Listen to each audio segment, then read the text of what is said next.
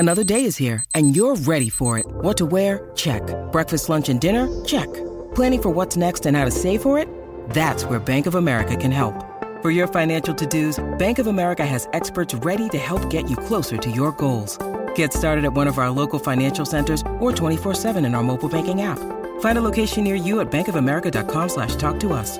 What would you like the power to do? Mobile banking requires downloading the app and is only available for select devices. Message and data rates may apply. Bank of America N.A., member FDIC.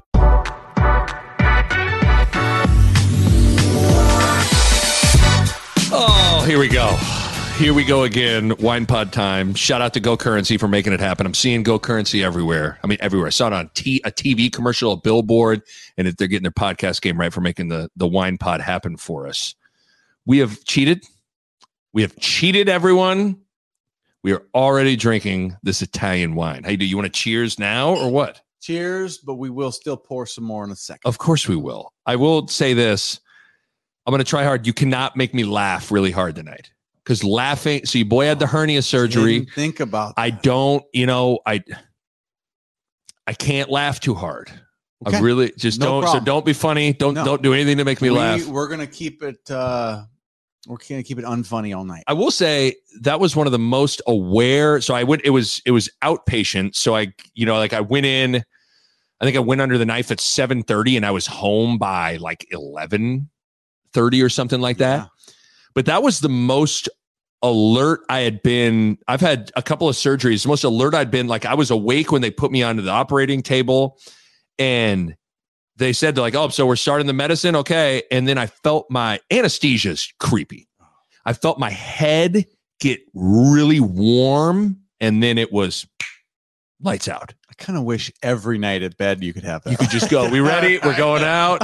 But I've never felt, I've gone under before. Yeah. I've never felt that like that warm. It was the last memory I have is like warm head, lights out. You were probably thinking about, you're like, I'm going to think about what this feels like. Well, because you're just like, okay, here it is. This is going to happen. Like I am going to be out in a second. Were you trying to fight it? Not really. I just was kind of like, ugh.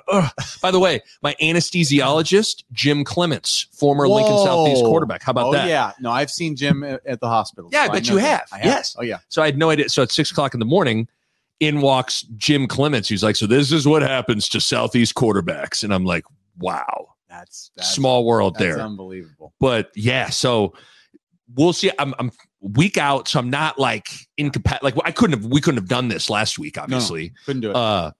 But no laughing. Random question.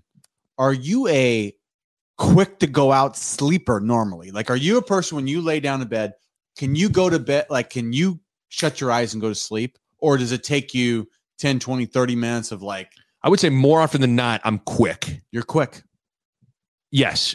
I'm not one of those guys that I would. One of the worst feelings is when you're laying there and you're creeping up to that. Like it's been 20 minutes. It's been 30 minutes. I'm kind of a 10, 20, 30 minutes of like, it takes me to go. And my wife, like when she lays down, if it's over, if it's a minute. So I think it's weird. I've heard so many people talk about this where husbands and wives get like resentful to the one that can sleep. Yeah. And I'm such a fan of sleep. I'm like, no, this is good. I'm happy for you. But like other people get pissed off. They're like, they're like your husband can be like, well, time to sleep. And it's the people that it's a bad feeling when you have been fighting for 20 minutes and then your wife comes in and falls asleep before you. That's like you're like, you just feel like you got crossed up in bed. You know what I mean? And dunked on. They dunked on you in bed. They dunked on you in bed, which is a bad deal. But no, I can feel, I remember I went off coffee for like a week, a handful of years ago. And that was, I couldn't believe now, because I am like multiple cups in the morning and an afternoon coffee guy every day. Yeah. And I couldn't believe going off of coffee, how fucking tired you are at the, like when 8:00 hits. I mean, you are exhausted and ready to shut her down. But I was going to say, like, I do subscribe to the school of thought of like your bedtime routine, like what you do leading up to that time of like, okay, I'm shutting it down. Like if you're on your phone scrolling and stuff like that, then it's hard to shut your brain off. Well, see, I'm no phones. Oh, you do that hardcore? Oh yeah. I mean, I got on my phone where I think it's 8:00. I can't see if texts come in. So like pretty much wow, look at you. I don't exist past 8 p.m. So like no, like I'm a big believer. Like you want to keep the lights low, right? Like no bright lights. Yep. So I'm a big fan of like no text, no screens.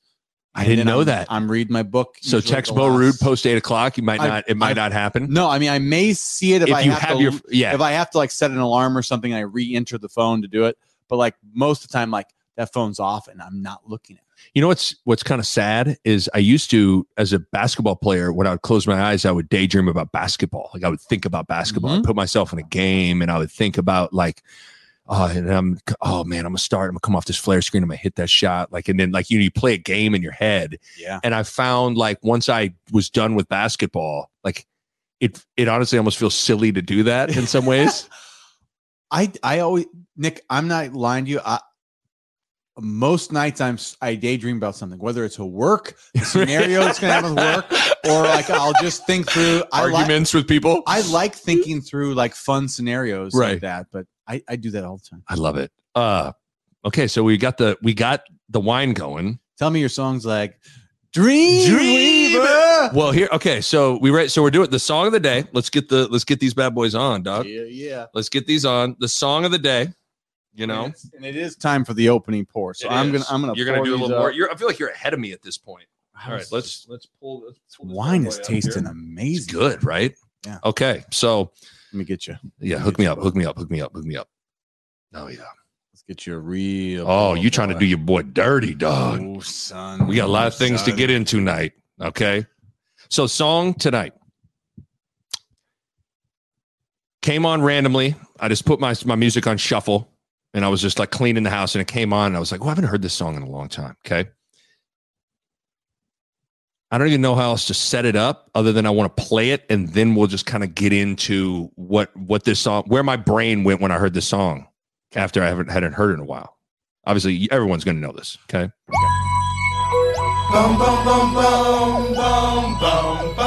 Bone Thugs in Harmony. The Crossroads. I don't know I hadn't heard this song in a long time. And how many times did we watch the video? Well, the other thing that I wrote down, do you remember, this was the first song I ever recorded off of the radio onto a tape. And you and I, in my living room when we were 10 years old, would put in the tape and we'd listen to this song. But we saw this video a million times. I would come over after school and it'd be that it was on MTV's like countdown, I think from like 4 o'clock on or something. And it was like number one, however many times, but we would wait for that moment. This song was huge. They're walking up the mountain and it's easy. I mean, oh yeah. So a couple of things I was thinking about.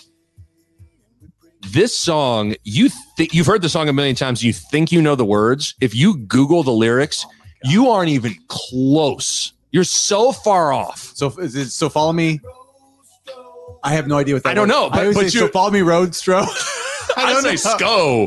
And what would SCO be? But you look up the lyrics. What's that lyric? That one right there. Follow Me don't road. Know. Let's pull it up here. SCO. Crossroads, no. I'm telling you, this might be the ultimate, like, hilarious how bad you are butchering the. We used to sing this. Yes, we did. I think we were preparing for I don't know what we were and we were thinking we were going to lip sing this in the talent show, and we never did. We never happened. Thank God. Why'd they kill my dog, Eazy-E? Yeah. And then, man, I miss my Uncle Charles, y'all. I mean, anybody that's got Uncle Charles, that really hit home. But I don't. Now follow me. I'm trying to look it up. I don't know what it.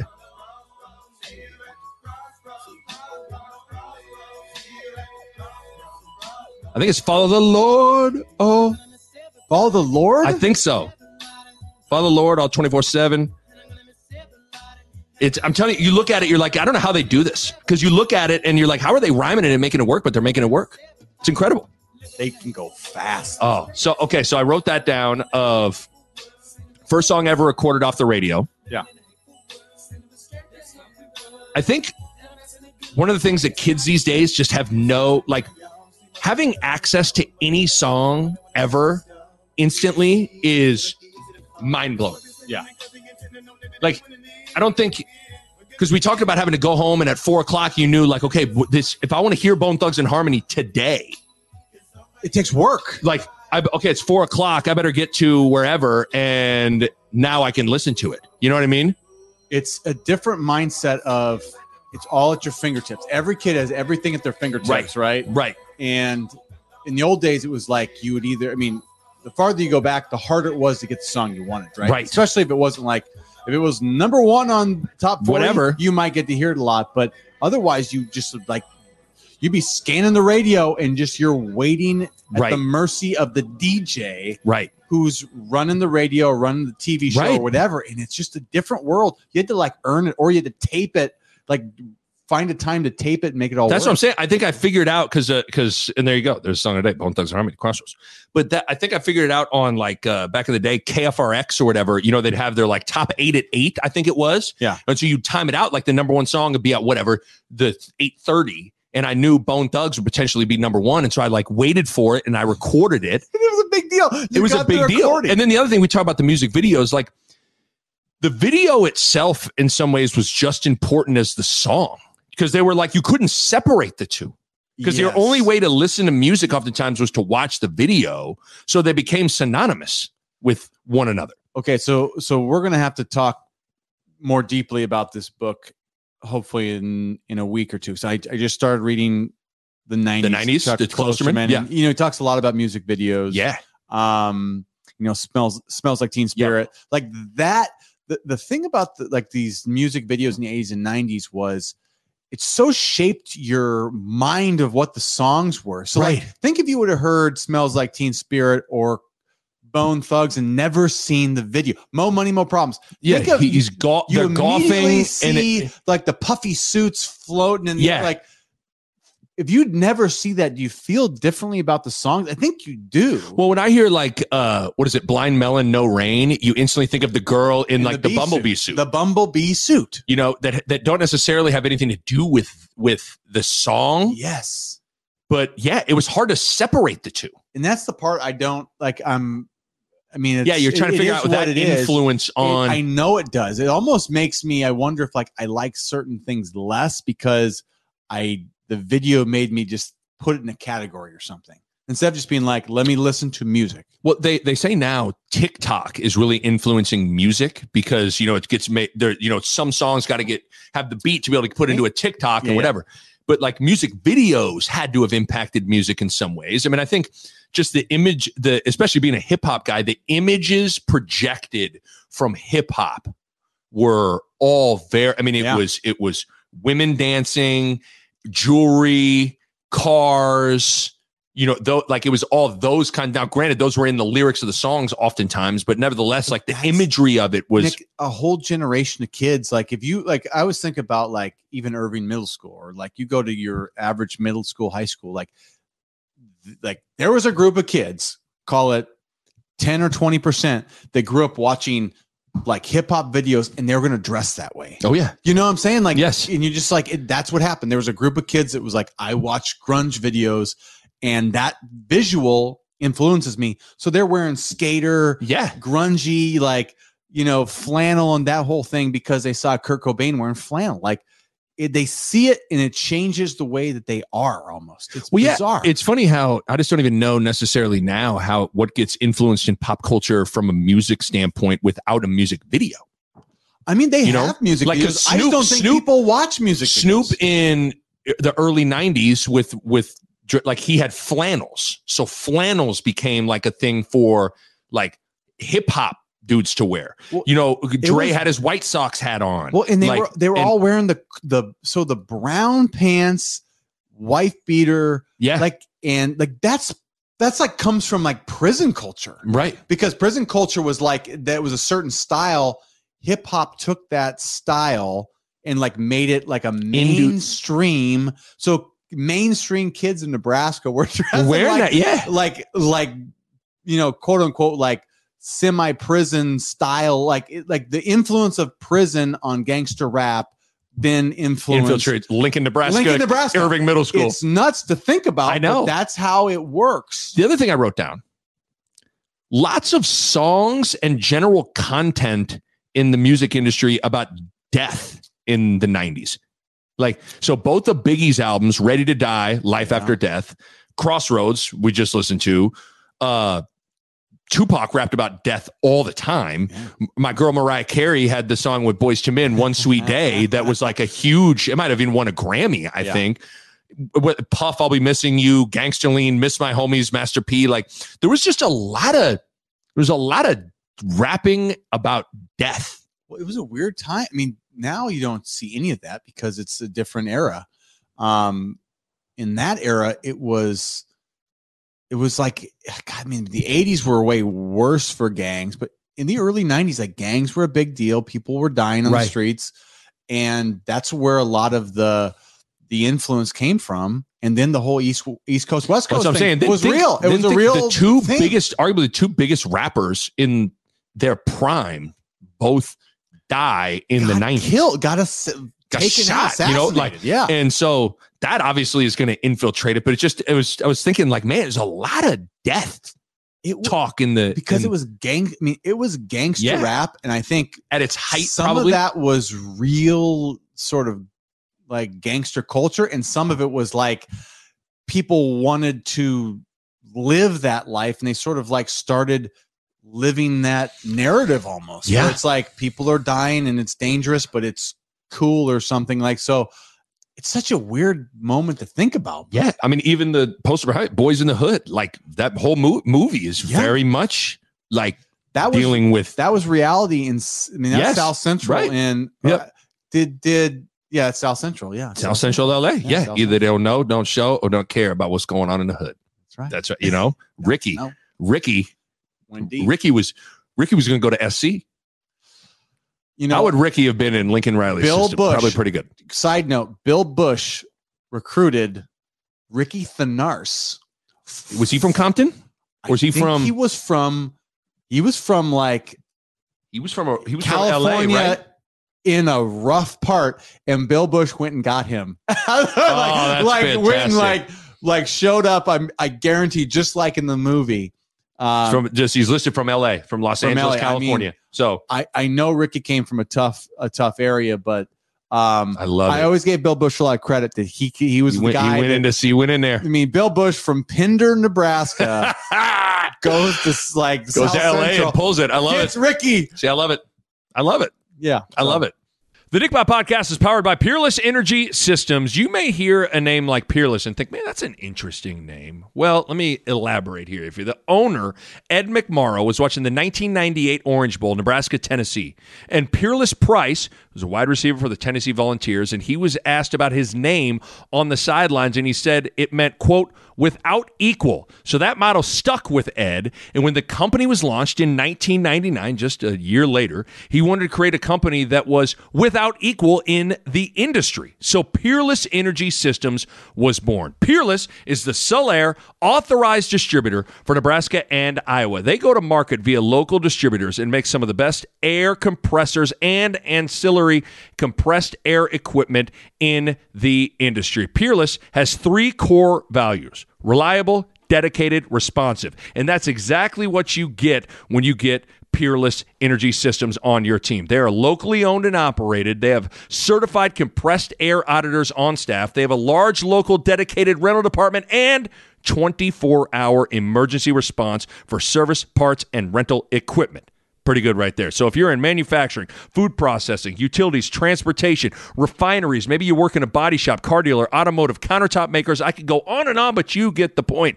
For any air compressor needs, Peerless Energy Systems has you covered. Go to peerlessenergy.com. That's peerlessenergy.com. Speaking of coaching, like candidates and stuff, I don't know how you were. So Saturday, Husker bye week. My analogy I gave was, Frost has now been fired, and it's almost like you broke up with your longtime girlfriend, and it was your first time going out single, and so you went to the bar. you went to the club and you were falling in love with everyone you saw. That was me Saturday watching college football with every head coach. Like I was falling hard for Lance Leipold and falling hard for Chris Kleiman. And of course, falling hard for my guy, Dave Aranda, who went to Ames and waxed Matt Campbell's hiney. Yeah. What did you get to watch a lot of football? Or did you try to like disengage? I disengaged. You needed a break. Didn't watch a down of football on Saturday. Sometimes you need like. I don't know. It's been a hectic 4 weeks. It was I don't know how people out there that are listening felt, but to me, it was like I just needed to not think about football for a weekend because it's been such a tumultuous couple of weeks that it wasn't like I just needed a Nebraska break. I just didn't want to think about anything, so I just took a day off and just was like family day, had some fun. And I saw the text start coming in about the Martinez game. Oh yeah, I was like, I'm not even going to do it. I watched almost all of that game, but you're right. Like to say that this has been tumultuous. Imagine when we were sitting here recording our preview podcast, if someone would have said Nebraska's going to lose to Northwestern, Frost is going to kick an onside kick up 11, and it's going to be an atrocious decision, and that's going to be like almost like a spiral point. Then Nebraska's almost going to lose to North Dakota. Then they're going to lose to Georgia Southern. Frost is going to be fired. Then they're going to get run off the field by Oklahoma. Chenander's going to be fired. And then, oh, by the way, the next week, Martinez is going to dominate Oklahoma in prime time and come through in the clutch, not once, but twice in the fourth quarter. Like, literally, it is this season is like what I just described to you would be like, well, that'd be like laughable worst case scenario. There's like scenarios, good, bad, like that's the worst case scenario. Yes. And we hit it like out of the park. Yes. It's incredible that that's how it was so far through 4 weeks, but I can totally understand how you needed a break. For some reason, I think it was my hernia made it so like I had to sit and just like ice and chill. And like, I was excited to watch. I wanted to watch Kansas. I wanted to watch Leipold. I wanted to watch Aranda. I was excited to watch Martinez play Oklahoma. I wanted to sometimes it's nice to take a peek around. Mm-hmm.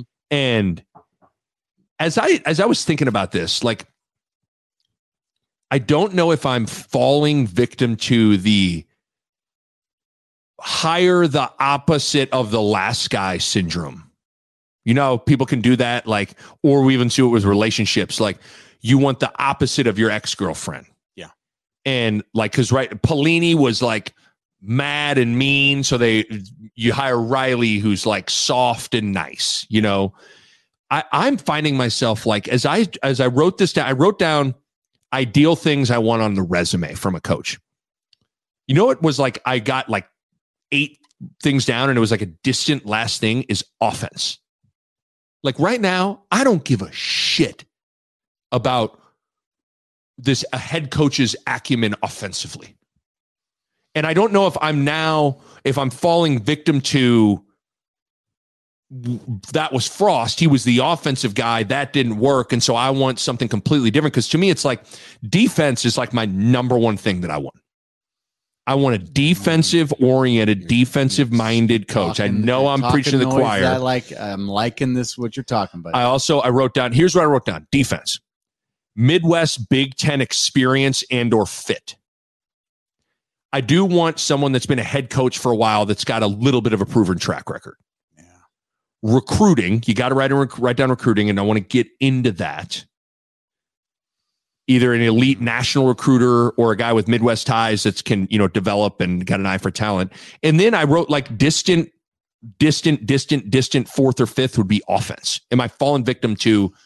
I think you are. I actually think hire the last guy. I think or hire the opposite of the last guy. A little bit victim to that.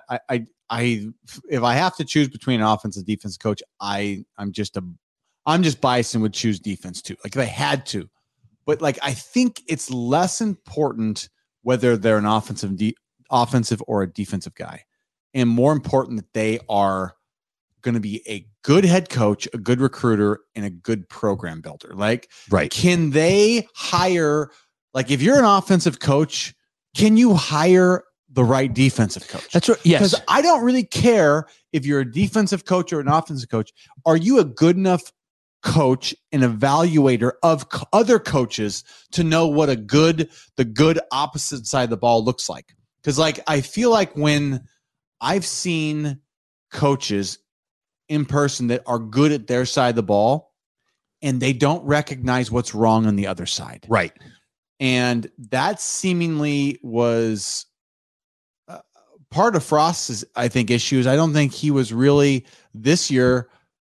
I don't think he thought about defense, right? You know, like I don't think he was concerned about it. I don't think he was concerned about special teams most of his time here, right? That's still part of the problem. Like the head coach is responsible for everything, so you got to know everything.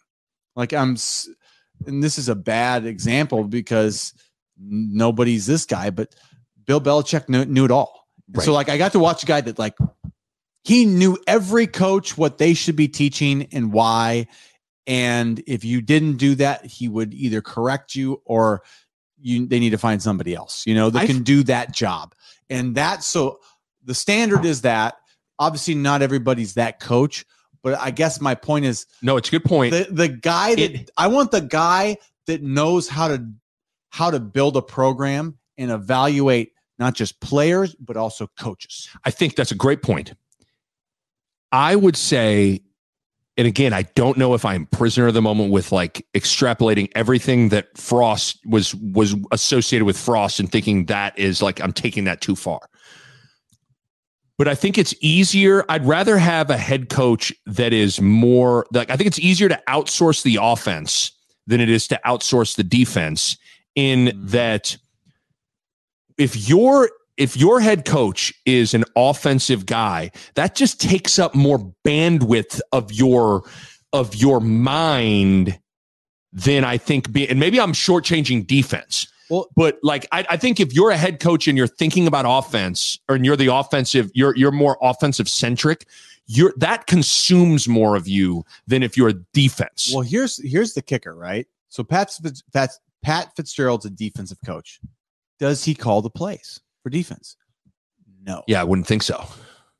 Most of these offensive guru guys call the plays. It sucks up their work. Like you say, it sucks up their mind.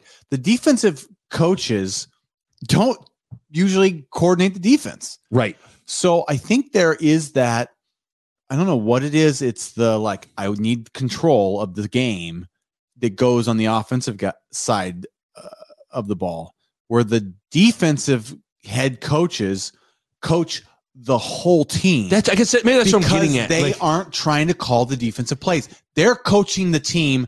They're thinking about, well, we need to, let's keep the defense fresh. So we need to hold it. Like, they're more talking about strategy, where I think the offensive guys fall victim to, I'm going to call this killer game. Yes. My play calls are going to beat the defense. Like, they get victim to their play calling. I totally agree. I just think most, outside of Tom Osborne, who is just almost a unicorn in that he was calling the plays, was an offensive guy, but had a great feel for the game. Mm-hmm. And somehow he was able to like compartmentalize like what was going on offensively with the game, with the defense, with who's in, with feel. We don't want to go for it here. This is a time to maybe dial up a trick play. This is time to like whatever. And I just think and you said it a lot more eloquently than me, that I just think defensive guys, I like how they're able to see the whole picture better. Yeah, they're not focusing on this. They're focusing on. They're zoomed out. They're zooming out, and they are saying, "Okay, how are we gonna win this game, like holistically? It's a whole, like on the whole." So you brought up Osborne.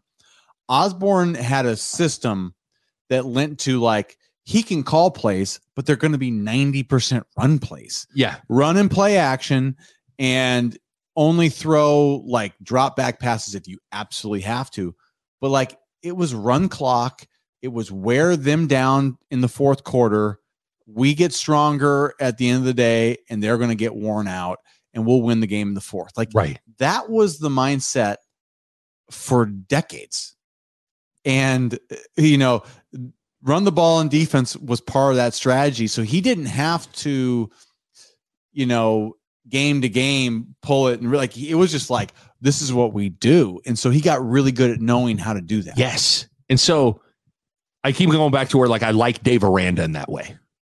I think he checks a lot of those boxes. Yeah. The Nick Bob Podcast is powered by Runza. You know, there are a lot of ways to greet someone. Hey, hi, hello, what's up?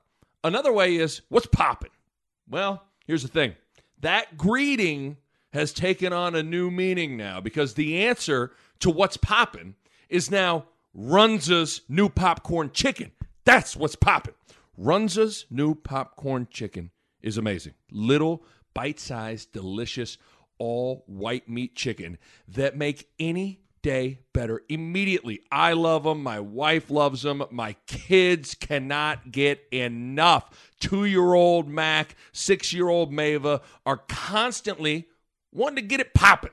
Great for a snack, great for a meal. Pair them with the best crinkle fries on planet Earth, and you are set.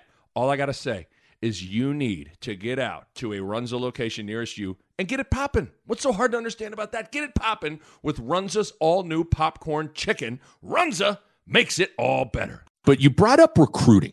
I wanted to get into this because we talked about it. I referenced the Sean Callahan nugget I saw in Big Red Wrap-Up.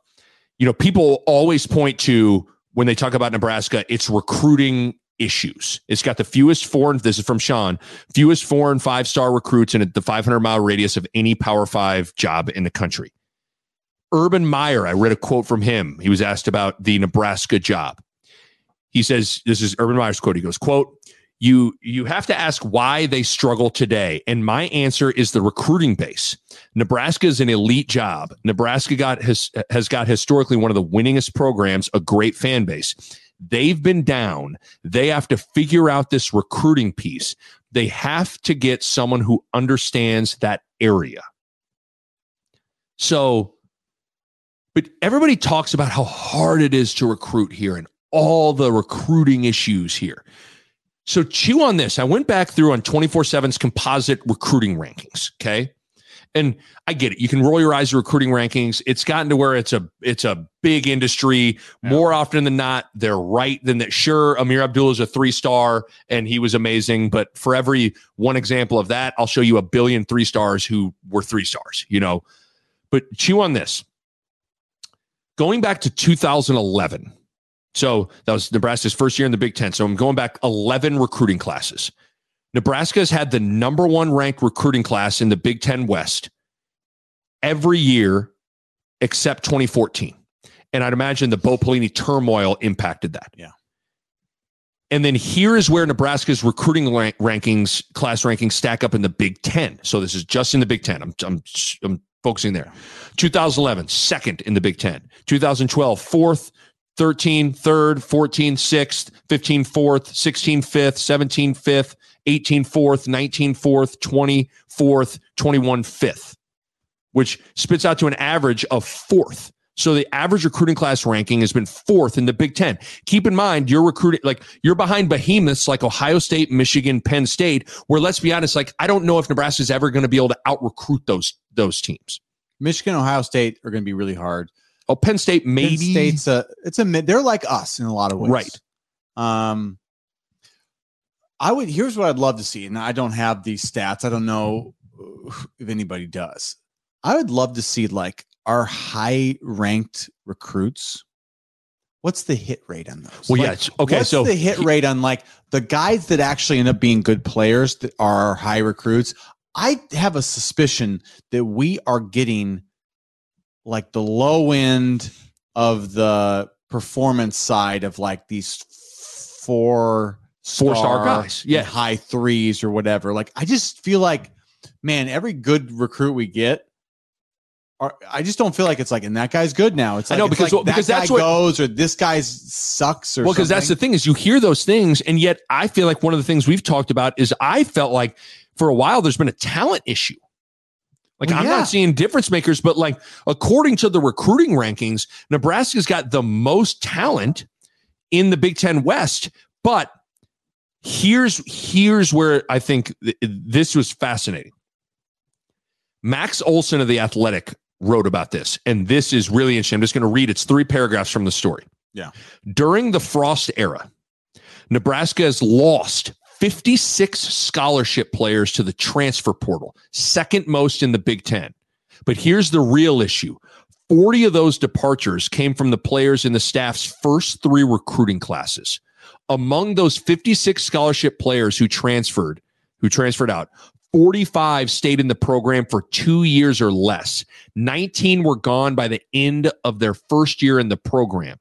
Just as troubling was how many of these signees failed to make an on-field impact at Nebraska. Of the 56 transfers, 43 played less than 100 career snaps on offense or defense for the Huskers, according to data from Pro Football Focus.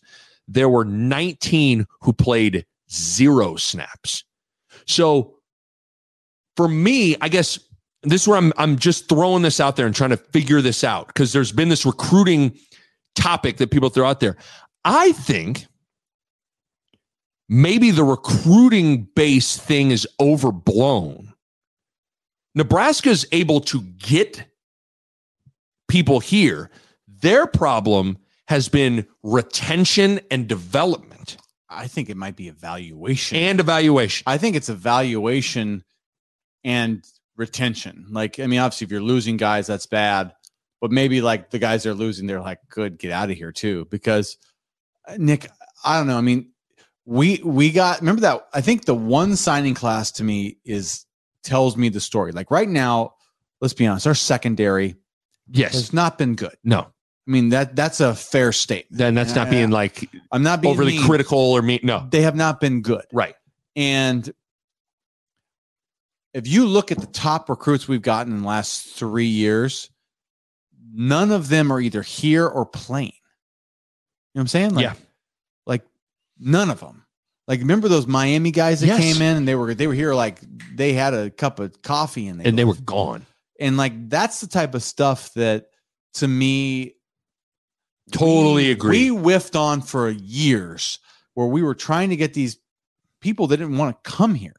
Like, we need to recruit like solid dudes that want to be here. Yes. More than like, we were chasing stars and we were chasing like ratings, and we got the ratings and we didn't get the real talent or the program building players. I think we whiffed on all of that for years. Yes. We did. Yeah, because I think it's about talent evaluation, development, and retention. Yeah. And a part of that talent evaluation is what you're talking about, is finding the right people that fit in Lincoln and are actually going to stick in Lincoln.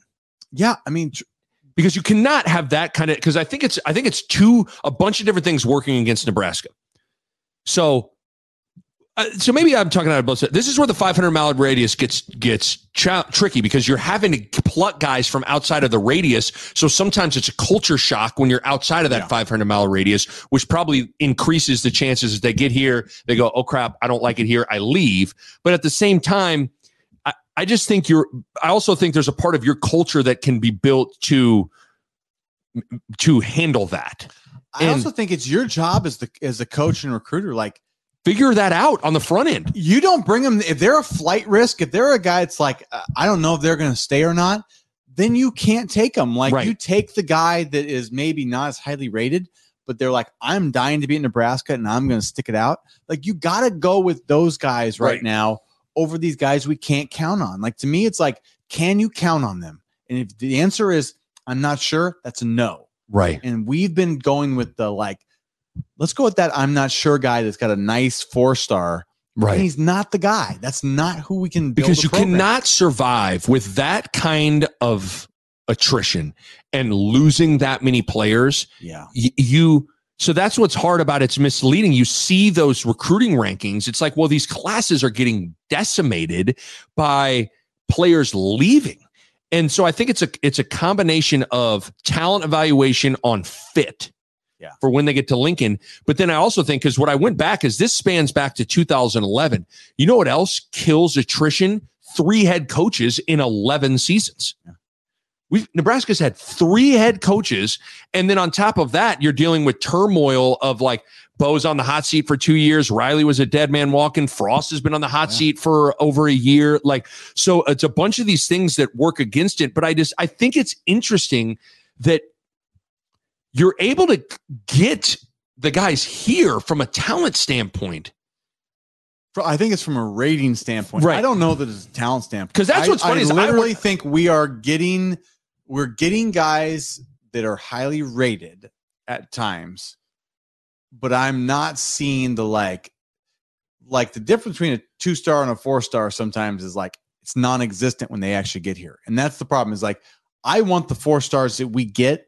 They should be noticeably different. I have never not. I mean, Nebraska's out-recruited Minnesota. I'm just using them as an example. But when I watch Minnesota and Nebraska play, I do not see the discrepancy that the recruiting rankings would tell you it is. No. I just like one of the things about this year in particular is, man, Nebraska, this team is like almost painfully unexplosive. Like who's a freaking athlete? Anthony Grant, Trey Palmer, probably. Those are our two. I would say that, but on defense, like who is really a freaky deaky? Well, our secondary is none. Reimer, I think I'm interested to see. I'm actually like, if like Reimer stock right now, I'm probably buying.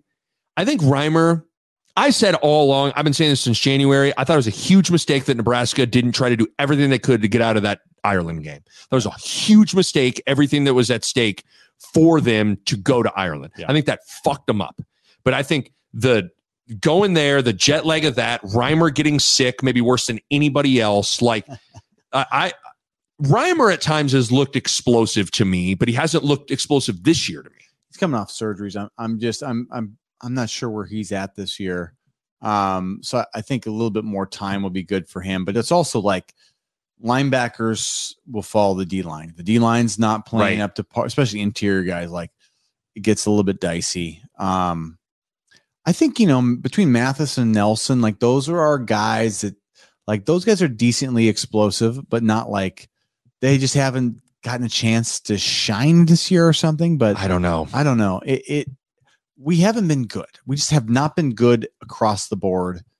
We've been getting out schemed. We've been getting outplayed. Like there's a lot that has not gotten right. So it's hard to be like, we're good in any year almost. So it's weird, I guess, to put a bow on the recruiting thing is like, because people just throw that like, the next guy's got to be able to recruit. The recruiting issue is at Nebraska is real. They got to be able to recruit. And it's like, that's a very loaded, like Nebraska needs, and this is why dudes like Leipold or Chris Kleiman like are interesting in that like they strike again. I call them the HGTV guys. They're builders. They know how to build that foundation. I think they know who they're looking for to get that continuity in your program and develop guys and have an eye for talent. Well, it's funny, and so like, I feel like we've missed a lot in like Iowa, Kansas, Missouri, like you talk about like St. Louis, Kansas City, and then you go like Minneapolis, Wisconsin, Denver, Colorado. Yeah. Like we need to do a better job just recruiting there. Like it's I think it's like a given, like, oh, we get the players we want from around Nebraska. Right. Like we're not even getting those players. Like, so if we can get those players first, then you can recruit Texas, maybe a little bit from California, Florida, Georgia, whatever. But like you got to start. You got to just be good in the 500-mile radius. So maybe that's what good. Maybe that's what Urban's talking about with like how he ended his quote of being like they have to get someone that understands that area. Well, yeah, we don't actually do great around Nebraska. Like not as, like we got to bat 80 or 90% around Nebraska, and and this is what where losing hurts you. If you lose, now Iowa is taking those because Iowa has a decent. Like they got 1 million more people than we do. Yeah. So they have, if we have 4 or 5 recruits worth recruiting every year, they have 10.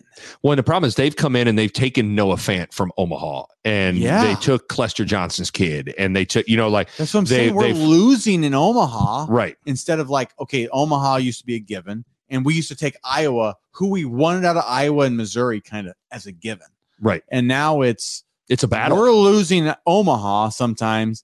And we are struggling to get out of Minnesota, Iowa, Missouri. Here's the thing, too, that I think is going to be challenging for everybody is the transfer portal is going to make player development. I wonder what that looks like now. Like getting guys to, like, when you came to Nebraska, I don't know what your expectations were, but I'm sure you were like, I'm going to come in. I got to get bigger, stronger. I got to do like 3 years seemed reasonable. Like 4 years. Like, I'm going to wait 3 or 4 years and I can play. Like, and I just don't. Reasonable. And I don't think I don't think kids think like that now.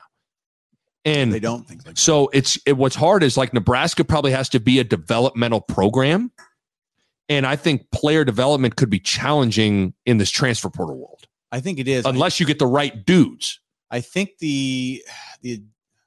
because what's hard is you don't want to live in a world of, like, just give me I'll take a bunch of 1-stars that want to be here and we'll go kick Ohio State's ass. Like, no, you won't. Okay. No, you won't. Like, there is a non-negotiable level of talent that has to be there. And even the transfer portal, it's like, there's a reason why they're transferring, is because something is not going right there. I mean, a Trey Palmer is like, I think is like, that's a win. That's a win for us. Right. Like, that's a guy that, like, and that was a rare circumstance. He was sitting behind, like, first rounders. And then Mickey comes. And then his coach gets fired and his receiver coach goes to Nebraska. Like, that's a very rare situation. But you find out, I don't mean any offense, like, you find out why Devin Drew was in the transfer portal and why Stephon Wynn was in the transfer portal. They're fine. They're fine. Their bodies, they're guys. And I'm not saying, like, there's a place for guys, but when a guy has to be the man, then you're in trouble. That's a great one. The guy has to be the man. And that's the problem is, I think maybe this is now, again. You a guy? Because you're acting like you're supposed to be the man. No, you're a guy. You're a guy there. You want to be the man here? That's pretty much what Nebraska was doing, though. They went into the portal like, you're a guy there. You can be a star here. And it's like, I don't know about that. You want to be a man? I know you're only a guy, but come be a man. Make a man out of you in Lincoln here. You know what I'm saying, Doug? But that's not going to work. And you find out, like, more often than not, dudes are in the portal for a reason. I think if I have to say there's a saving grace, I really think it's got to be if Nebraska fans and boosters are willing to shell out for the NIL. If we're willing to just pay the good players to come here that we can sort of pick, that's going to be our best way to recruit. More than I think it's literally like, we have to be willing to pay to win. I mean, Nick, I'm serious. Yeah. Like, right now, I've watched this for 20 years, try to, like, this is the model. Let's do it. Like, right now, I'm not seeing the organic model more than I am, like, if we're willing to write the check, like, that's the fastest way. I agree. In a weird way, like, we're rarely positioned to do it. Like, we kept talking about infrastructure last pod. Yes. We have the infrastructure. Like, if we're willing to write the check and get the players to win, then we can build on that. But, like, if we need to win first. Interesting. And it's like, interesting. So you think that's an interesting topic. Like, you think you need to open up the checkbook before I want to build organically. I don't want to just write checks for players. I want to build it organic. I'm just saying, like, I've watched this mess it up for 20 But a part years. of me wonders if, like, of the messing up for 20 years is, like, it's just been, there's been so much turnover with coaches. There's been there's been, let's be honest, there's been a high level of dysfunction in the athletic department. There's been a lot of different athletic directors. There's been a lot of turnover there. There's obviously the change in conferences, which I think is makes a difference as well. Like, and I'd say this, having Trev Alberts is like that's what I'm excited about. It is a great,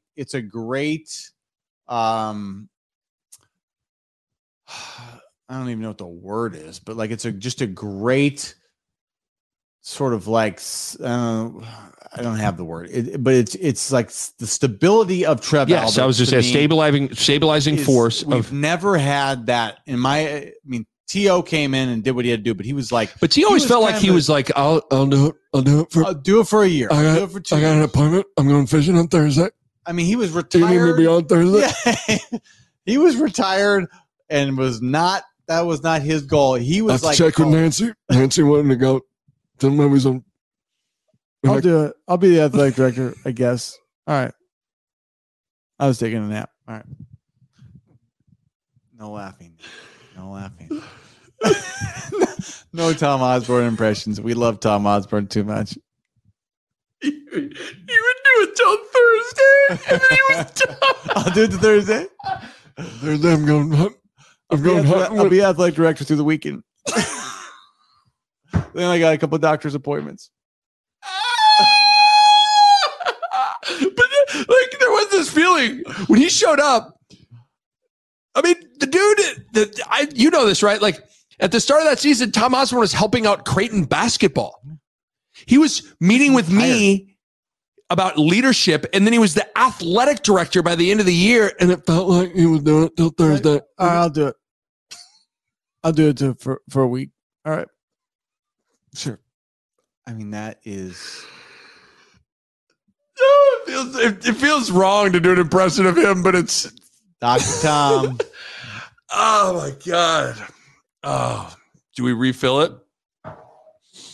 You need to refill it. Refill it while we're doing that. Quick timeout. Tell you about Go Currency. Does your business? It's none of my business if your business needs something, but if your business needs something, let me help you out with a little business, okay? You need easy competitive financing for trucks or equipment. Currency is here to help. Currency specializes in finding the best available rates and terms for construction equipment, farm machinery, trucks, and trailers. In fact, customers get loans up to $500,000 with little or no money down in terms of up to 72 months. That's incredible. Currency can also help if you're getting serious about buying a new or used motorhome, fifth wheel, or utility vehicle. Just fill out an application, and the Currency Finance team will get to work finding a lender with the most competitive options. Quick, secure, free to use. Go to currency.com for details. Currency is equipment financing made simple. Offer may vary. Arranged by Express Tech Financing, LLC, DBA, Currency Pursuant, CFL, license 60DBO-54873. I'll do it. I'll do it till Thursday. I'll use Go Currency through the weekend. You want me to? I'll finance it. No money down. That's fine. You got till Thursday. I like their interest rates. I can't, like, it feels mean to do that to our guy. I love Tom Okay. Osborne. I love oh, God. I mean, boy, and I tell you, do we need to pitch the university for me and you to teach a history of Husker football class, and we'll just do Husker Classic recaps with people? Our Husker Classic recap. It's the best thing that has not gotten like is it wrong that I just want like either the Nobel Prize, an Emmy, maybe even a Grammy? Like, I want some recognition, goddammit. I'll tell you that's serious. I mean, we spent 20 minutes talking about Rick Burns. Yes. Like, just running hard in the 78 jersey. Yeah. I mean, that's the stuff that if Husker fans all need to know. And it's good because you go watch those games and you're like, yeah, Nebraska was good at one point, you know? Yeah, okay. We so hard. This was do you care about these last 8 games? Oh. Where are you at with that? Where are you at with? Because here we go. I mean, so where am I at with the last 8 games? So I needed a week off badly, and I got it. So thank goodness. I don't know that I've thought a lot about Indiana because it feels like there's so many other things sort of hanging over, right? Just playing the game. Now, what I will say, though, is like a win versus Indiana, I think re-engages Husker Nation because, yeah, really we're 0-1 in the West.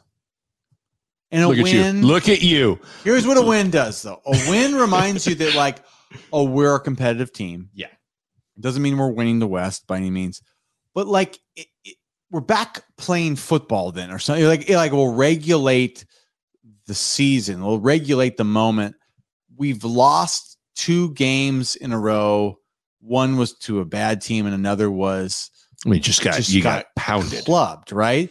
So I think that if we could win, people will re-engage. I think if we lose, Nick, I don't know where we go. If we lose. I couldn't agree more. That I in some ways I think this, and we do this. We're such like classic Husker media is like the next game's the biggest game of the year by a minute. The Oklahoma game was bigger than this game. I will say the Oklahoma game was bigger. Yes, because Mickey had his. There was like Mickey's moment or something. Right. But I guess what I'm saying is like if Nebraska goes out and loses this game, there's a chance that the wheels fall off this thing pretty bad. Because let's be honest, I'm not so sure this isn't the most winnable game left. This is very winnable. Rutgers should be winnable. I want to say this is the only game, according to ESPN's FPI, that Nebraska's favored in for the rest of the season. I wish they wouldn't favor us ever. I know. I see that. And I'm like 3.5, favored by 3.5. I'm like, on what planet? Why Vegas knows most things.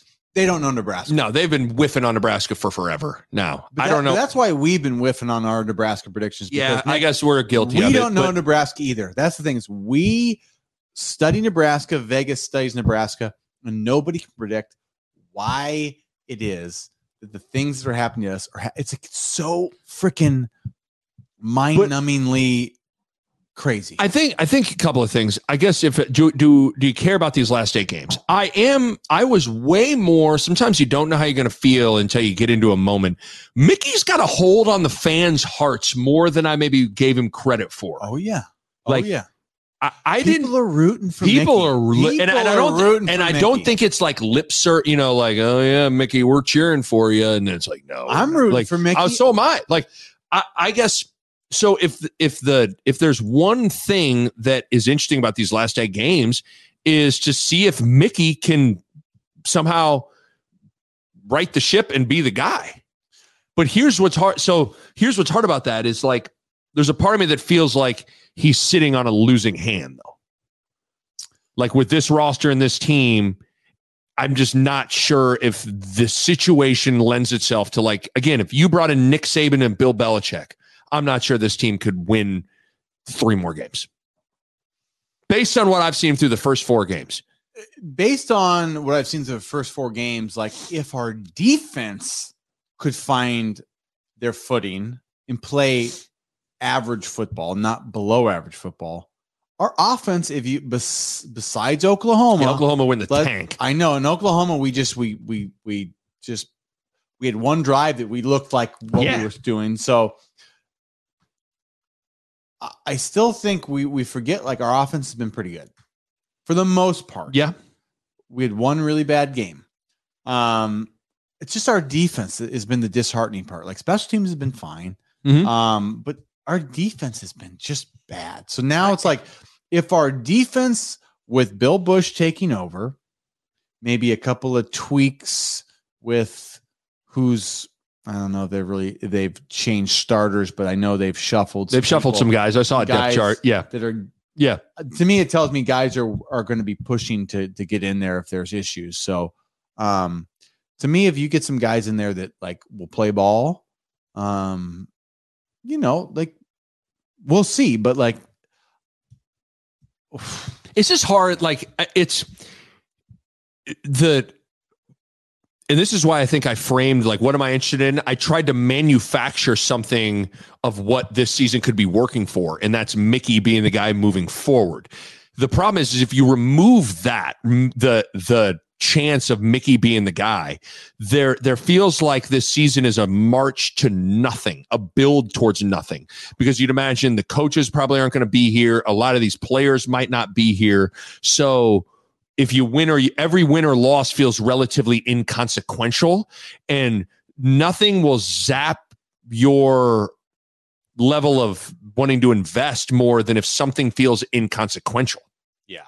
So if Mickey, that's the hook to me. Yeah. To me, Mickey's, it's still in front of us if Mickey can do it. Like, so if Mickey can win a couple, because we got 8 games left. There's 8 games left. We're a third of the way through the season. So we have 2/3 of the season left. So if Mickey can get on a win streak, I think he needs to win. If he wins 6, I think he has a shot. Oh, yeah. A shot at being the coach. But I don't think that means he would go 5-3 in the final 8 games. If Homeboy goes 5-3 in these final 8 games, he's the head coach. No, I think 5. Nebraska is their last 5 games. They are losing all of those games. Minnesota is going to dismantle Nebraska. Michigan is going to dismantle. Michigan will beat us. Nebraska. Did you watch Minnesota, what they did to Michigan State? No, I didn't. Oh, Lord. I mean, Flex got a squad. Yeah. And then I just don't see them winning at Iowa, and I don't see them beating Wisconsin. Although Wisconsin didn't look great this weekend. But the problem is, Indiana's not great. Rutgers isn't great. But are they better than Georgia Southern and North Dakota and Northwestern? Maybe. I don't know. think they are. And that's the problem is we don't know how to win games. Well, the problem is Northwestern might be like atrociously bad. I mean, Northwestern's got one win, and it's against Nebraska. They lost again this weekend to Southern Illinois. So it's like we can sit here. They lose to Miami of Ohio, and they lost to Southern Illinois 31-24. If they get to 6 wins, realistic number of wins left out there. To me, it's these next 2 weeks. You got to win these next 2 games. I think if they can win the next 2, people will at least be, I think, engaged for the rest of the season. I think the hard part is if they lose the next 2 and then you go, oh, Minnesota, Michigan, it's just I know. So that's what I'm saying. And I think ugly. The players would feel like that, and the coaches maybe start feeling like that. Everyone, you need to dangle that carrot of Mickey continuing to maybe being the guy to keep everyone engaged, fans, players, everybody. Keep them locked in. And to me, that the only way that happens is if you win this weekend. You got to win. If Nebraska goes out and loses to Indiana, it is, I don't want to sit here and say it is just the season's just, it's over. But I just have a hard time envisioning them losing to Indiana at home and then somehow making anything out of these last 7 games. I think it's just very crucial because I think if we do win, I think the fans will get...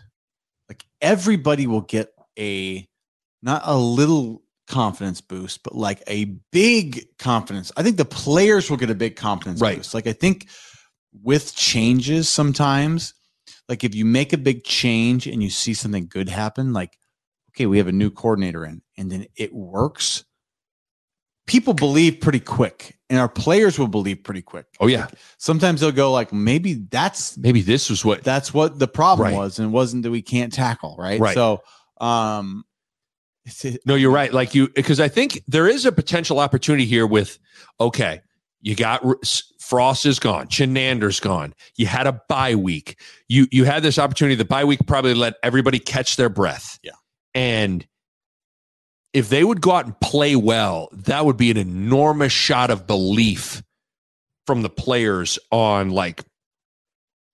all the changes. Mickey's in charge now, and Bush is now with this defensive, Bush is running. This is what's happening. But to me, it's, and I don't want to make anything. I mean, you try to make Indiana, Nebraska the Super Bowl, but it feels like if this game shapes the season, it's the Super Bowl for Nebraska fan engagement and player engagement. Maybe that's the best way to put it, because Trev did announce that the game is a sellout, so sellout streak is going to extend for another week, which we talked about last week. That is a good thing. I am a supporter. But you're right. It's the Super Bowl for fan engagement. If you lose this game, it is hard to imagine a lot of excitement around here for the final 7 games. And if you lose this game, you just wonder where the players' confidence level is going to be at. And it just, all those things get dramatically more challenging to stay engaged as a fan, to stay excited and confident as a player. Yeah.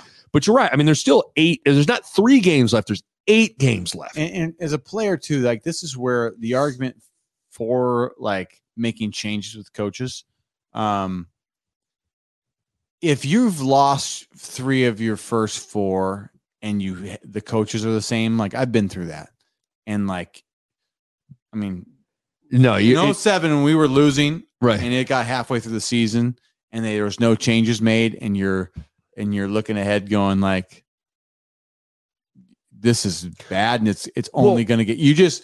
That's as a bad of feeling. It's almost a better feeling. These kids is we got new guys running the show. It's almost refreshes. So I think there's an argument for this in the sense of it's a refreshing for the kids. This is new.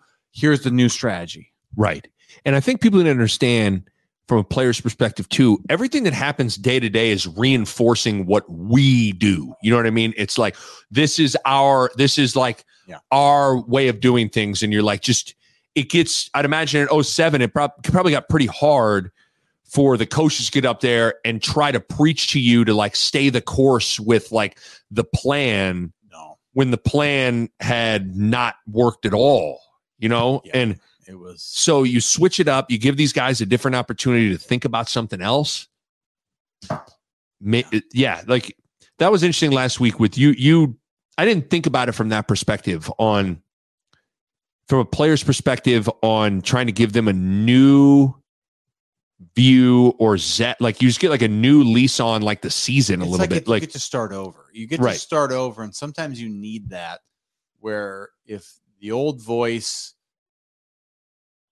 was in the old way of doing things was falling flat, it's hard to just be like, and we're going to try it again. Like they've done that for 5 years. Like they did it for 5 years, and now at least we're going to try something new. Like if we go down, we're going to go down not just like playing the same songs, like right. Like, keep on rocking in the free world. Like, that's what was happening. We're gonna play a new song, right? And we're gonna see if this is the one that works. What? Okay, the one thing I got to pull up what these stats were. I don't know why I went with "Keep on Rocking." I like that you did that. What's the song? Because that's not an annoying song. What's like an annoying song? Well, my Nick Baw's sneaky most hated song in the world, "Moni Moni." Here she come down. I don't know why. Moni. That song kills me. Love Shack rubs me the wrong way. Oh God. Love Shack rubs me the wrong way. Moni Moni rubs me the wrong way. Those are probably my top two. Those are kind of sneaky played at like weddings a lot too, and you're just like, oh God. Is there anything worse than when you're on the dance floor and a song comes on and you're like, what? I have a beef with wedding DJs because you can't tell me if you're a professional, you do this for a living, and you decide, all right, we just had 3 great songs, and now it's time for Moni Moni. That's not intentional. You don't want to ruin our night.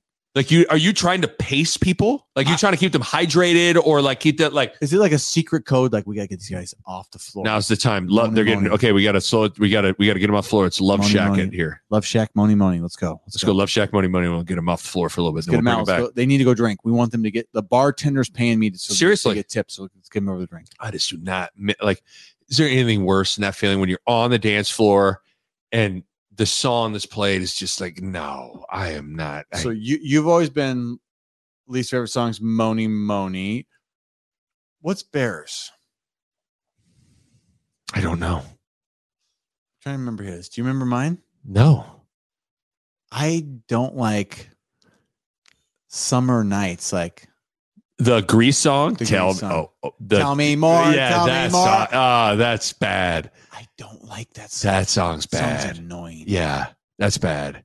You know what song is sneaky? Like I used to love that now is like, be honest. If Usher comes on, I'm a little like, I need like a 5 year, like we need to put that song in a lockbox for 5 years. And then like archaeologists need to find it and go, what is this? Lil Jon, Usher, Ludacris. Yeah, we play it now for everybody to have party. Like then that would be great. The only reason I like it, it's of the songs that are overplayed. It's a song I can kind of get going. Hear it for the only reason I like is my wife's dad. So my father-in-law. Yep. That's his track. Well, he doesn't know any rap songs. He's a New Zealander, right? So he's from he's a dairy farmer by trade from New Zealand. And he loves because they say, and Ludacris says, and I milk the cow. He loves it because simply because of that. It applied to his life. He says, I milked the cow. It applied to his life. So he likes it and he dances at weddings. So as much as I'm with you, I give it a pass right now because he likes it and he'll dance to it. But he likes the part where they say the milk cow. I respect that. When I respect milk the cow, where are we at? Farmer. Where I like that. I respect that. Now I feel bad I even ripped on the song. But no, but it's where where are we at with the Cupid Shuffle and the wobble?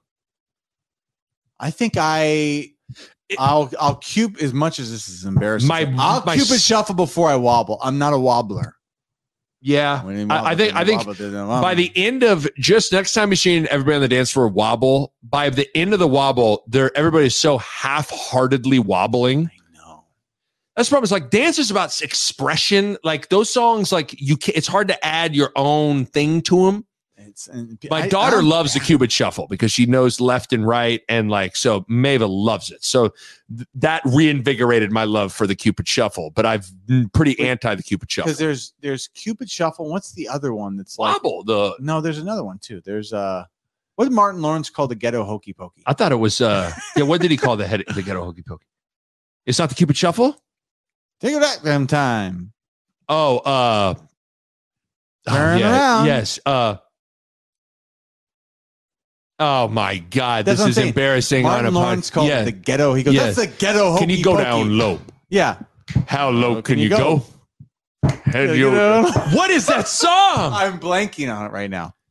But that one might be worse than. So Cupid's probably better than that. Oh God, that's gonna kill me for the rest of the show that I can't think of that song. But yeah, that's another one. Martin Lawrence called the Ghetto Hokey Pokey. I know the Ghetto Hokey Pokey one. 2 stomps this time. Yeah. What is that song? Turn around. Everybody clap your hands. It's like, oh, this is everybody. But me and you want songs you can just, you really can get the hips in it. If it's not moving my hips, it don't exist. You know what I'm saying? To have hard beats. Oh God. Okay, how did we get out of that? Bad wedding songs. I don't know how we got onto that though. I'm not sure how we got onto that. I can't remember. Oh, I know. I wanted to ask you this. This is no way to transition into this. Indiana, #1 in the country in plays per minute. As Mickey said, they're third fastest in the country in snapping the ball. So they play fast. Ooh. He talked about that. The key for that is to get like the calls in quick. Yep. You had to deal with a lot of up-tempo offenses. Now things have gone like even more so now. What's the key? Well, to lay it out for us in twofold. What's the key to stopping an up-tempo offense? And then take us into the mind. You're a linebacker. They just got a 5-yard gain on first down, and obviously you're getting up and you're having to get lined up. And because Mickey talked about like you got to be able to it's like one-word calls. Like you're getting the front, the cover it. Like I feel like when give me a chalk talk here. Well, I'm gonna be a dated chalk talk because this is like we did the wing tee. We're playing Oklahoma 78. We're gonna run a fullback dive. That's slow them down. Where's Rick Burns? If they want to play fast, Rick Burns, hand the ball. Jeff McAvicker. Rick Burns. I think we're pretty good. Chances of them playing fast. We play well. If Jeff McAvicker have a chance at winning, if we get ball Rick Burns. Why are we doing 2 others? I'm just. Slow down. Go way too fast. Okay, sorry. Okay. I'm just thinking. My day might not apply totally to this because it was the beginning. What's sad is like our day is getting like to where it was like. I'm saying it's getting closer. A long time ago. We're like back in my day. Let me tell you. That was when it was like. You ever seen a shotgun formation? Let me tell you. We saw one team run the shotgun in high school, Central. Courtney Grigsby took a shotgun snap and like it was like a QB sweep. It's like, they didn't know how to do it, though. Yeah, but it was like, damn, dog. They got in the shotgun. Okay, so what now? But anyway, so like that was when like Texas Tech first went like true spread. Mike Leach, true spread. Chase Daniel at Missouri. Yep. Mangino at Kansas. Okie State went spread. Oklahoma finally went spread.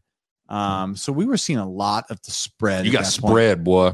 Tons of spread, but I don't know that we ever saw like the pace quite like Oregon did. Texas Tech went fast, but you kind of had to have like your base calls, and you just had to know your checks. It was hard to run. Here's the hard part, which I'm be very curious to see. When people go that fast to call blitzes and pressures. Right? Yeah. So blitzes are basically 6 or more.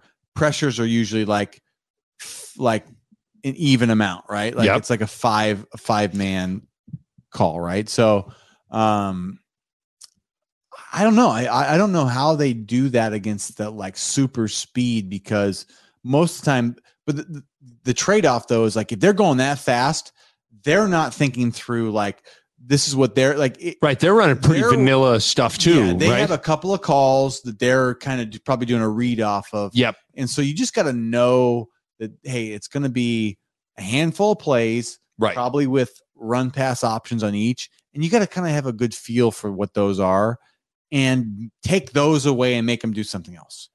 It'll be interesting though. Like it's unfortunate for Bill Busch. The first game he's calling the plays that you're dealing with things that, I mean, you saw how fast Oklahoma was going. Yeah.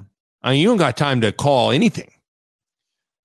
But you're better off getting it in early. To me, it's all about like, I'd rather have something in that is like, this isn't a perfect defense, but it's in and we're ready to go, than trying to call the perfect play at the last second and we're not lined up and we're not prepared each snap. Give me a sense, and people listening at home got to be as novice as I am, like calling the plays on defense. What is that even like? Calling the plays on offense is a very understandable thing. Yeah. The Nick Bob Podcast is brought to you by Pella Windows and Doors, and I want to talk to you guys about energy efficiency. And if you go into Pella's website right now, you look at it, and how about this? 1, 2, 3, 4, 5 different types of windows or doors. By Pella, won the Energy Star 2020 Most Energy Efficient Award. That's big time stuff right there. And they achieved that in a couple of ways. They got insulated glass, which slows the heat transfer, keeping your home at a more comfortable temperature. They got types of low E glass, which is a glass coating that has been optimized for your climate. They got triple pane glass, which you can upgrade to for increased insulating airspace. And within all of that, one of the keys is proper installation, which is key for window and doors to perform at their best. And you know the Pella experts are excellent at that. Bottom line, energy efficiency matters in making your home more comfortable, and Pella windows and doors are at the top of the line when it comes to energy efficiency. Check them out online, PellaOmaha.com. That's PellaOmaha.com. Can you like give us like the explain, in the words of Michael Scott, explain it to me like I'm a 5-year-old, okay? If you had to explain calling the plays defensively to just to dumb it down, and it's you study the film of what do they do, and then you chart out first down, second down, third down. You chart out situations.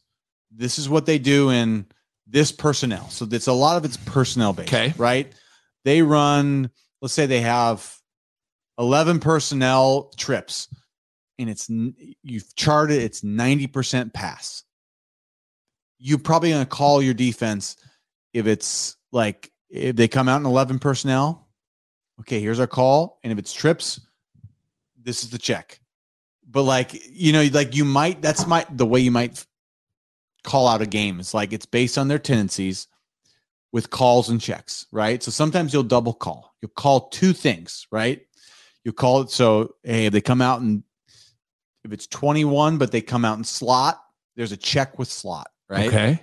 Does that make sense? Yeah. Like slot is like two receivers on one side, tight end over here, right? Like, so there's things change based on formation, but you'll have a call based on basically the personnel. Like if it's 11, which is one tight end, one running back, 12 is one running back, two tight ends. So there's just different personnel groupings. And you'll call or double call, and you'll have your checks based on their tendencies. I mean, that's basically the game. And like pressures that's like what the coordinator, that's it. That's a gut call thing, right? Like, right. And so, that's the game. It'd be, I mean, I am very excited to see, like, do you think we'll see a discernible difference in how the defense looks and operates? I would think a little bit. I mean, they're going to try to use the same terminology, but they're going to mix it up a little bit. I don't know how much they're going to mix it up, but probably I would think more. They're going to do some things differently, right? Probably a little bit more. I'd guess they'd simplify some things. They're going to simplify some calls and just say, let's play. Right. Let's just make it clear and let's play. I don't know. And I think that's the way to go. I mean, in the end, it's like, let's make things clear. And I mean, I think when you hit a general rule of thumb, regardless of sport, like if you hit simplifying is the way to go over like adding more things. They do not need more things to think of. They need to simplify things. Yeah. And I get the sense that's what they're doing. I think they're trying to. But I also think this game lends itself to that because I don't think you can overdo when a team's playing so fast defensively. There's not a lot you can do. When they're going so fast, you just got to make it. You got to have a call ready and go, and like you just be ready to play. The other thing, Mickey talked about, they're potentially going to slow it down on offense a little bit to help out the defense. Well, they were supposed to against Oklahoma and didn't do it. Right. You know, that's the part of like saying it and then doing it. Like, the plan is let's slow it, like, and then it's like when you actually get in the game and you have to like uncomfortably slow the game down. Like, and that's where I'll give PJ Fleck when they played us and they were snapping it with like a second on the clock. I love it. Every play, I love him for an entire game, and you're just like, I love it. There was no way we should have lost that game to Minnesota, and we did. Half their team had COVID, and they snapped it with 2 seconds or 1 second on the clock the entire game. It was in such an impressive feat of time management. It was amazing. I loved it in a way it was hard to describe. But why do I like all of the things about football that are boring? Because I like punting. Strategy. I like time of possession. I like defense. I like running the ball in like I formations. If you like that, it means you've gotten old. But it is because with your age, you've gotten wiser. And you know that when you aren't the best team, those are the things you have to do to win. When you're not the best team, you must control the clock. You must muck up the game. And you must make it ugly and give yourself the opportunities. Do you think Nebraska's going to win this game? No idea. I have I don't know. I didn't even. This is the first game I wrote down prediction ... and I didn't even finish it because I don't know. Nick, Vegas doesn't know. We don't know. I wouldn't favor Nebraska.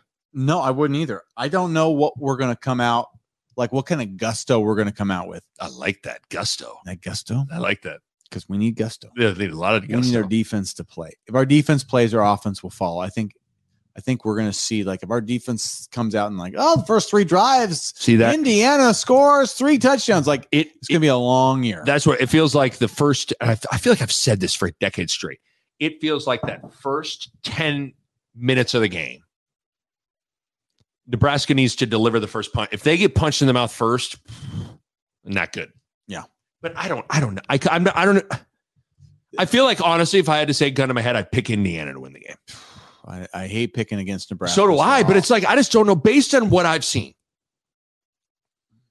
it's hard to have much confidence in this team to win. Nebraska's offense needs to think differently. We need to think about, like, okay, where's our weakness right now? We're struggling on defense. So what do we do?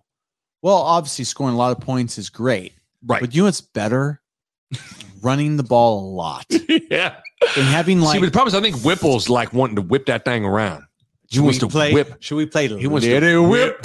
I mean, he might need to whip that thing. But hey, how about the fact our boy Gabe Ervin gonna be getting some burn now? We love Gabe Ervin because Gabe Ervin.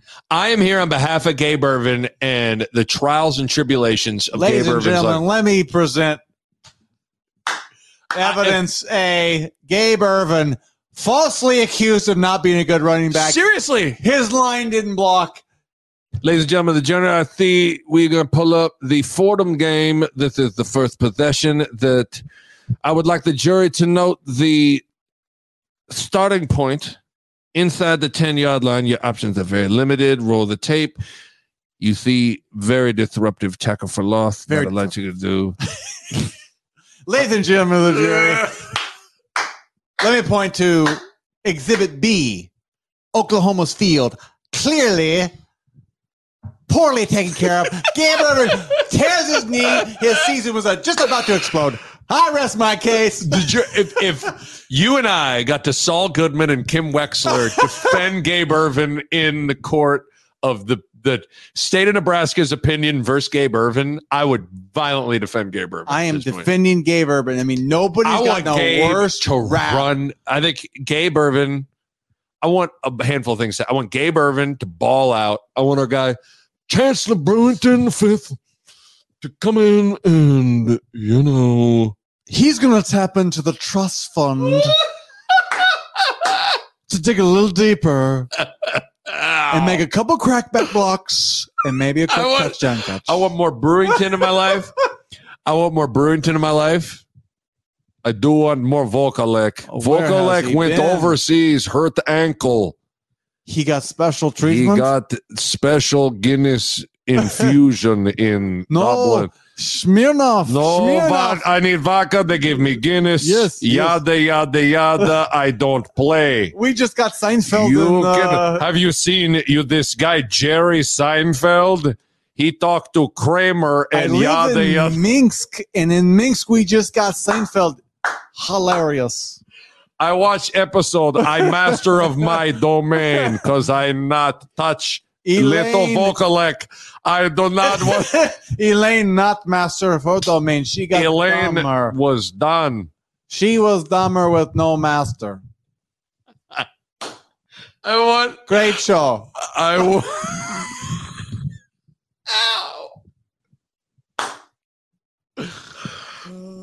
I'm Travis Vokalek. I review Seinfeld episodes 30 years after fact.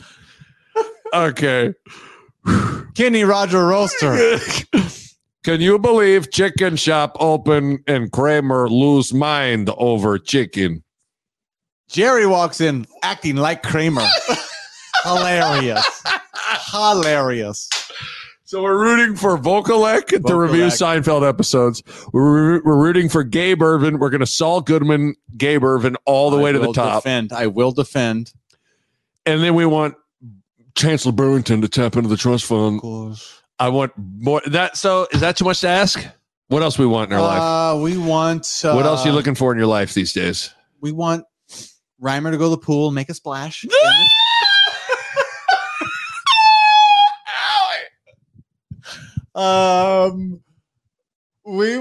Nick, don't hurt your stitches. Don't hurt your stitches. I'm sorry.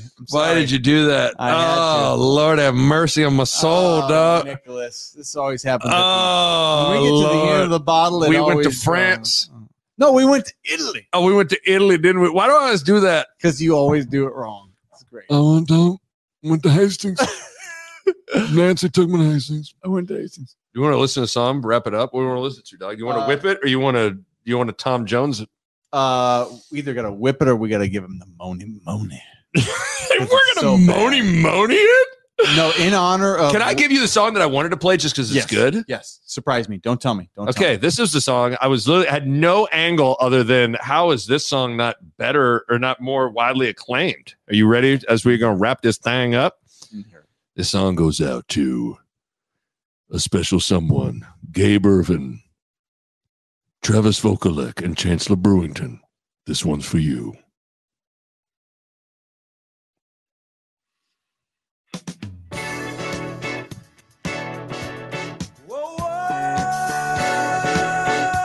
I mean, dog.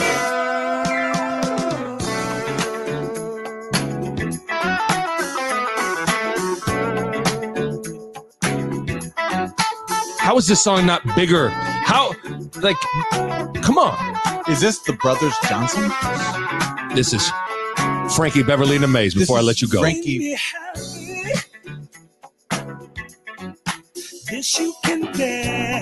I mean, why is this song not played at the weddings? Because those DJs are in cahoots with the bartenders. They must be.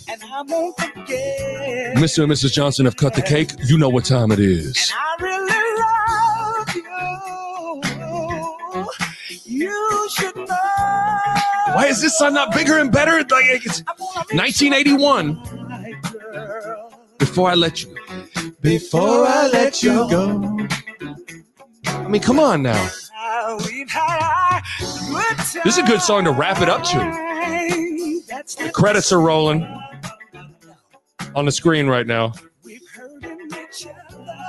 Anything you want to say to the people before we say goodbye? You want to play it? No. We can't turn this into. Have you heard this song before? Have you seen it? Have you heard about this? No, we better not. Do we want to do Tom Osborne impressions?